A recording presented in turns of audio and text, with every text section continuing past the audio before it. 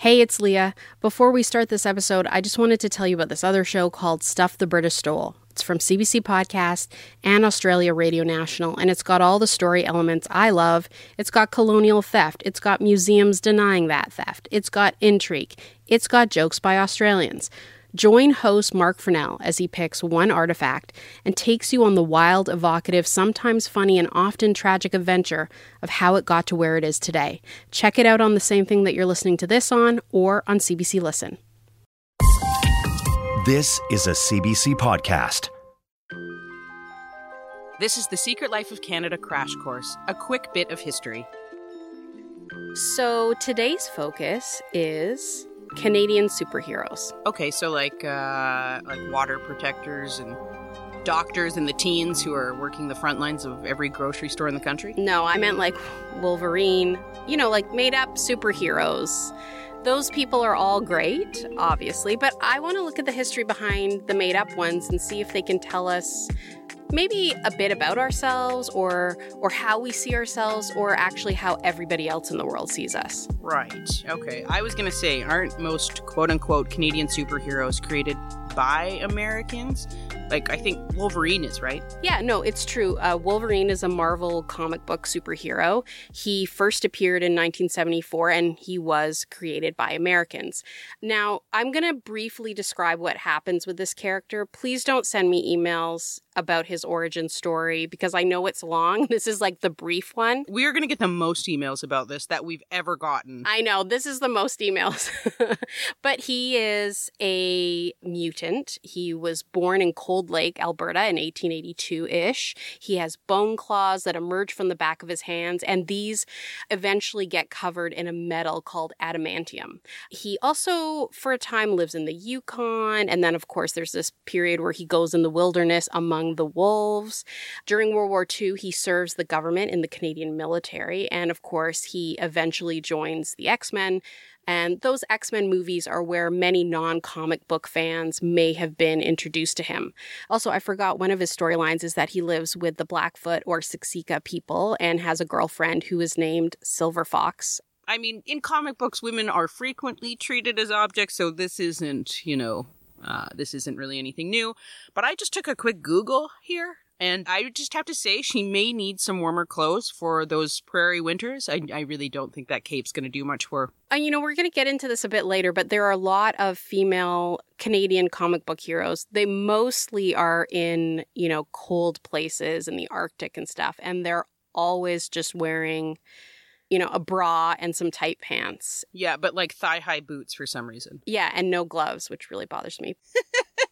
You're such a mom.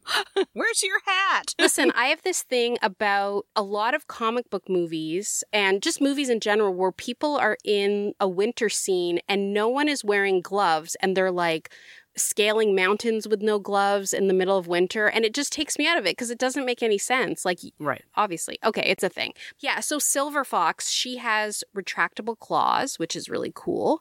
But the funny thing is that one of her other superpowers is that she doesn't age. So, men get to fly and move mountains, and women, you stay pretty, friends. So we did an informal poll about this, and we asked listeners what their favorite Indigenous or Canadian characters were, and we got responses like this from Steve Fisher, who voted for Captain Newfoundland. Captain Newfoundland is the spirit of Newfoundland. He lives in the hearts of all of us. His ancestors came from beyond the stars and settled on the great continent of Atlantis.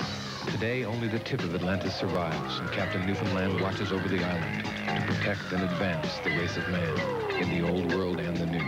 I really like the theme for this one, the 70s disco vibe. I find it very catchy. And it's very Newfoundland for some reason.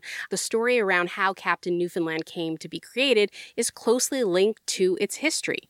The comic started off being published in the 1970s by the Newfoundland Herald, and it was created by Filipino-American artist Danny Bulandi and Newfoundlander Scott Sterling and his father, and the mastermind behind the character, Jeff Sterling. Okay, and who was Jeff Sterling? So Geoffrey William Sterling was born in St. John's in 1921. This was before Newfoundland was even a province. Right. Newfoundland had said no to joining Canada, while all the other provinces were joining during the late 1860s and early 1900s. Yeah, and Jeff Sterling was one of the people who didn't want to join. He advocated for a closer relationship with the U.S.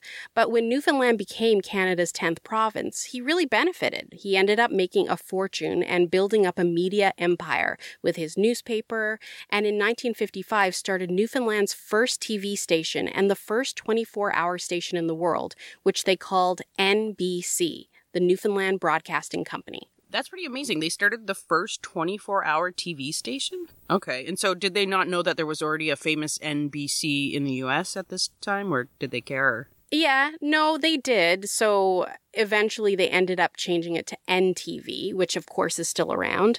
All of this afforded Jeff quite a lifestyle, and he traveled and hung out with other rich people. And what were rich people all into in the 1960s and 1970s? Bell-bottoms. Wearing bell-bottoms. Feathered hair. Yeah, yes. Drugs, too many drugs, bad choices. Right. Swinging. Yeah. Yes. Yeah. And questionable home decor that we're all sort of struggling with. Like, you know, if you buy a house, you have to like pull up the shag, or there's like linoleum over beautiful hardwood. Yes, yes. So yes, all of those things, and mysticism, meditation, reincarnation, and really commodifying South Asian culture and beliefs, basically. I mean, there are pictures of him with John Lennon and Yoko Ono. He spent a lot of time in New Delhi, and he became the go-to guy in Newfoundland for this kind of stuff and started programming meditation shows and chanting on his TV and radio stations. Sometimes Jeff would go on TV himself and spend hours telling the people of Newfoundland about his mystical beliefs. Newfoundlanders also have fabled stories that he would call into NTV in the middle of a news broadcast and make them play an episode of Inspector Gadget. There's also a story that he tried to inject gold into his veins. Wait, that's what? Yeah, What? no, he was, I mean, who knows if it's true, right? Like, this is all, you know, he's become larger than life, but it really gives you a sense of him at this time.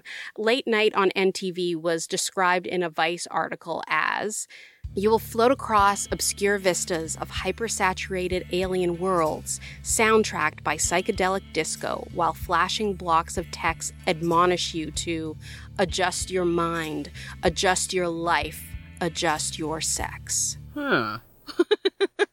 I feel like that could be interpreted in so many ways. So many ways. Especially So the many adjust ways. your sex part. Totally, totally. I would love to read feedback letters. Like, I can just imagine Newfoundlanders writing and being like, you know, where's Coronation Street? What is this? Yeah, totally.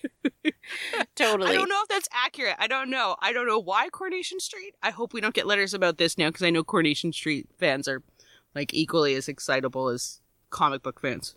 You know what they remind me of? Anne with an E fans. Shh, don't even. Oh my God, yes. Woo, those Anne with an E fans. We hear you, Anne with an E fans. We hear you. Thank you. Anyway, I'm telling you all of this because all of this mysticism was also at the core of Captain Newfoundland. He was a mystical being who loved Newfoundland and tried to bring enlightenment to the world. Sterling was really afraid that Newfoundland would lose its autonomy when it joined Canada. So he created the character to be the strength of Newfoundland, combined with the core belief of consciousness. And that is how we ended up with Captain Newfoundland. I was really not expecting that at all. That like really went in a direction that was unexpected for me. So that's Right? great. Yes. So Captain Newfoundland came out of Newfoundland wanting to stay independent. Uh-huh. I just wanted to take a break to tell you about another CBC podcast I think you might like. It's called Death in Cryptoland. It's a true story about a crypto tycoon, his secret past, his sudden demise, and an online sleuth's obsession to unravel the truth behind his mysterious company. You can check it out on the same thing that you're listening to this on, or on CBC Listen. So what do some of the other superheroes tell us about? Well, I think that out of some of the early experiences of Jewish Canadians would come one, if not the most iconic superhero of all time. Okay, I think I know where this is going, but go on. If we go back a couple of decades to the 30s and 40s, many of the characters that we know and love were created in this kind of golden age of illustration and animation. Right. New studios like Warner Brothers were creating icons like Bugs Bunny. On this other place called Disney created this guy named Mickey Mouse. Mm-hmm. The National Film Board, they were a generator for many new styles of animation right here in Canada. Yes, and in 1933, it would be Toronto-born Joe Shuster, along with his creative partner, American Jerry Siegel, that would create Superman. Siegel was the scriptwriter, and Shuster was the illustrator. The two Jewish teens met in 1930 and were unpopular nerds that love sci-fi, so... Some things never change. No. Pretty cool guys. Pretty cool guys. That's terrible. I loved comic books growing up. I'm right here with you. No, we're here with them. When Joe Shuster was a kid, he would actually deliver newspapers for the Toronto Daily Star, which we now call the Toronto Star. When he created the world of Superman, he shortened the Toronto Daily Star to Daily Star and made it Clark Kent's workplace. Right. Clark Kent being the reporter and alter ego of Superman. Right. Eventually, the paper name was changed from Daily Star to the Daily Planet, and Shuster would create the city skyline of Metropolis after Toronto, even though now people think it's a stand-in for New York. Oh, wow. Okay, I didn't know that. Mm-hmm. So, yeah, Superman is hella Canadian, yeah. Yes, he is, and he's also hella Jewish. As I mentioned, both of Superman's creators were Jewish, and Joe Shuster's partner, Siegel, wrote that they created Superman during the Great Depression in what he would describe as a hopeless time. The Great Depression was one of the worst economic crashes in history, lasting from 1929 to 1939. Millions of people all over the world suffered and were plunged into destitution. Yeah, and then in 1939, World War II began and would result in the murder of 6 million Jewish people and the displacement and upheaval of many other Jewish lives by the hands of Hitler and the Nazis during the Holocaust. Siegel said, "We were compelled to create Superman after hearing and reading of oppression and slaughter of helpless, oppressed Jews in Nazi Germany, out of an urge to do something." Some have made the case that Superman's origin story aligns with the experiences of many Jewish refugees and immigrants. Superman's parents are desperate, and they send him away from his home world of Krypton, which is being decimated, like many Jewish parents were forced to do with their children during the war. Harry Broad, who wrote the book Superman is Jewish, writes, "Can it really be coincidental that Kal-El's original Kryptonian name, spoken with a Hebrew pronunciation, sounds like the Hebrew word for all is God or all for God?" Superman is raised not only by adoptive parents, but in a new adoptive home world where he has to assimilate and disguise himself as the Midwestern newspaper reporter Clark Kent. Like many who fled to North America, some Jewish people felt that they had to hide their roots to survive. Superman really yearns to be accepted and live his life, but when confronted with injustice, he is compelled to throw off his disguise and become the greatest superhero of all time. This really puts a whole new perspective on Superman and also clears up the age-old argument of who is better, Batman or Superman. I mean, exactly. Oh God, we're going to get so many letters. No, I don't care. It's always been Superman because Superman actually has powers where Batman just buys all of his suits and stuff. I never understood that argument. So I feel like we've answered. God, we're going to get it. No, the answer is so Superman. I am taking a non-partisan stance on Superman versus Batman. I'm not. It's Superman. Okay. It's fine. And, while Joe Shuster and Siegel created an icon, they really got mistreated by DC Comics.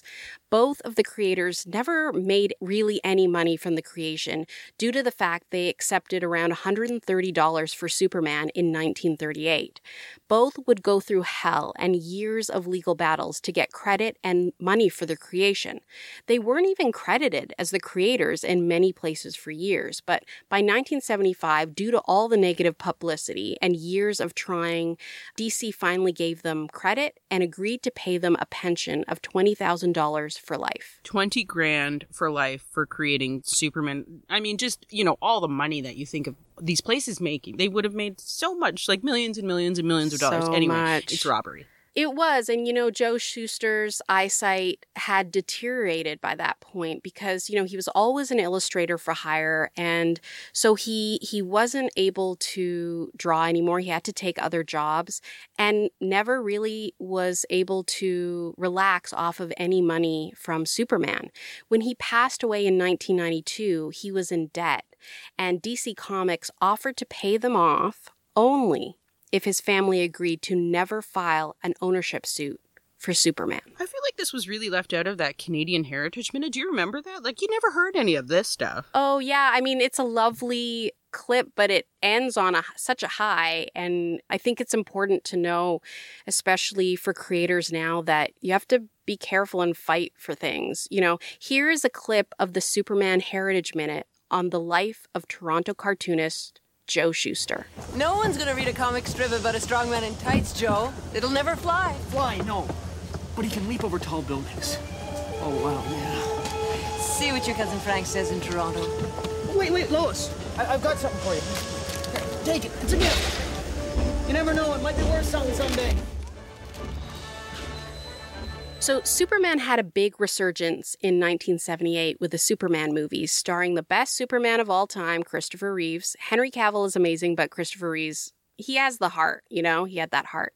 Anyway, during the 70s and 80s, it was a big time in the creation of a lot of distinctly Canadian superheroes, and also for Indigenous and Native American superheroes. Right, the character Shaman, of course, the Indigenous character is called Shaman, of course. What else are you doing? Anyway, from the all-Canadian superhero squad Alpha Flight. This was a big deal at the time. Alpha Flight was created by John Byrne, who is a UK and American illustrator who studied at Alberta College of Art and Design in Calgary. So Alpha Flight is a Canadian team of superheroes, most who have superhuman powers, and are organized by the Canadian government's fictional Department H.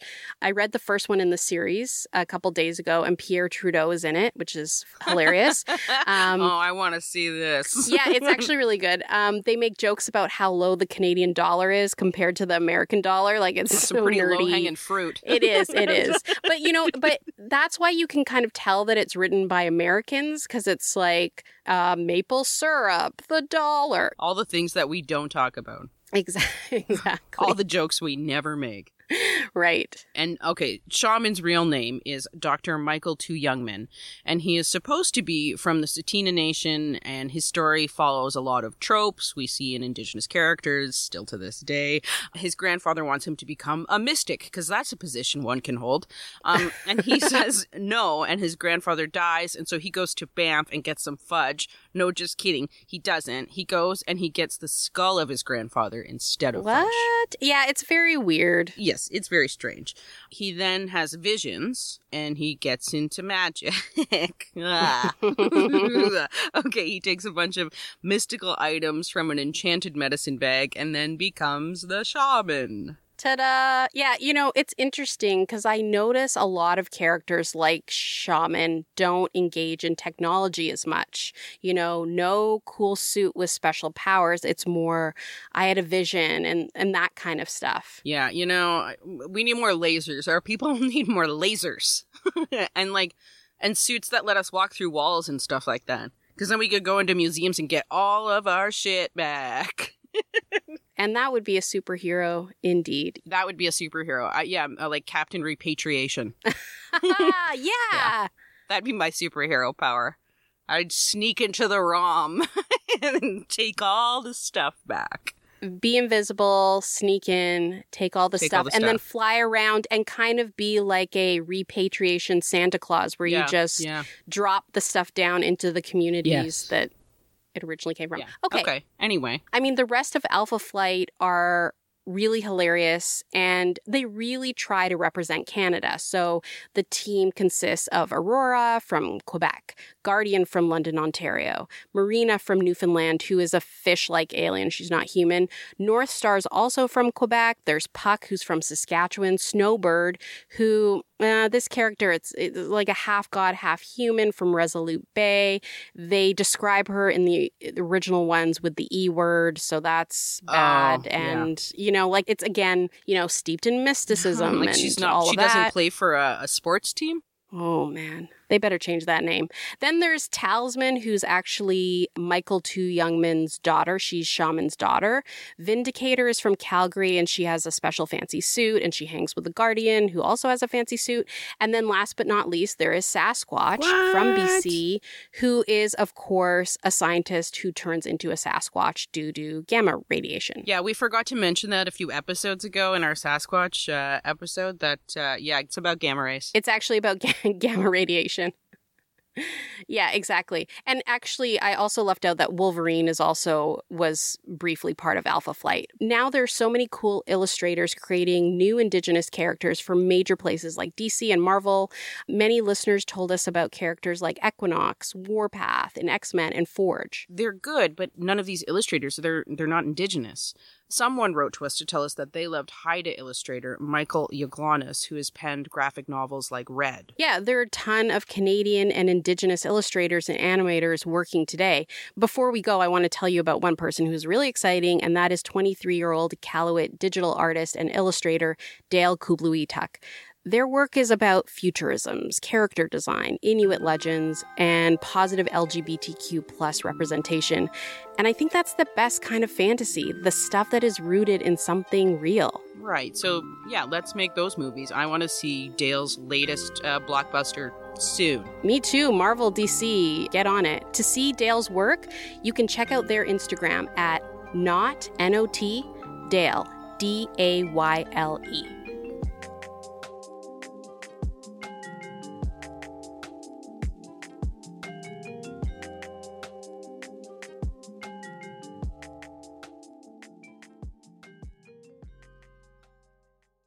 For more CBC podcasts, go to cbc.ca/podcasts.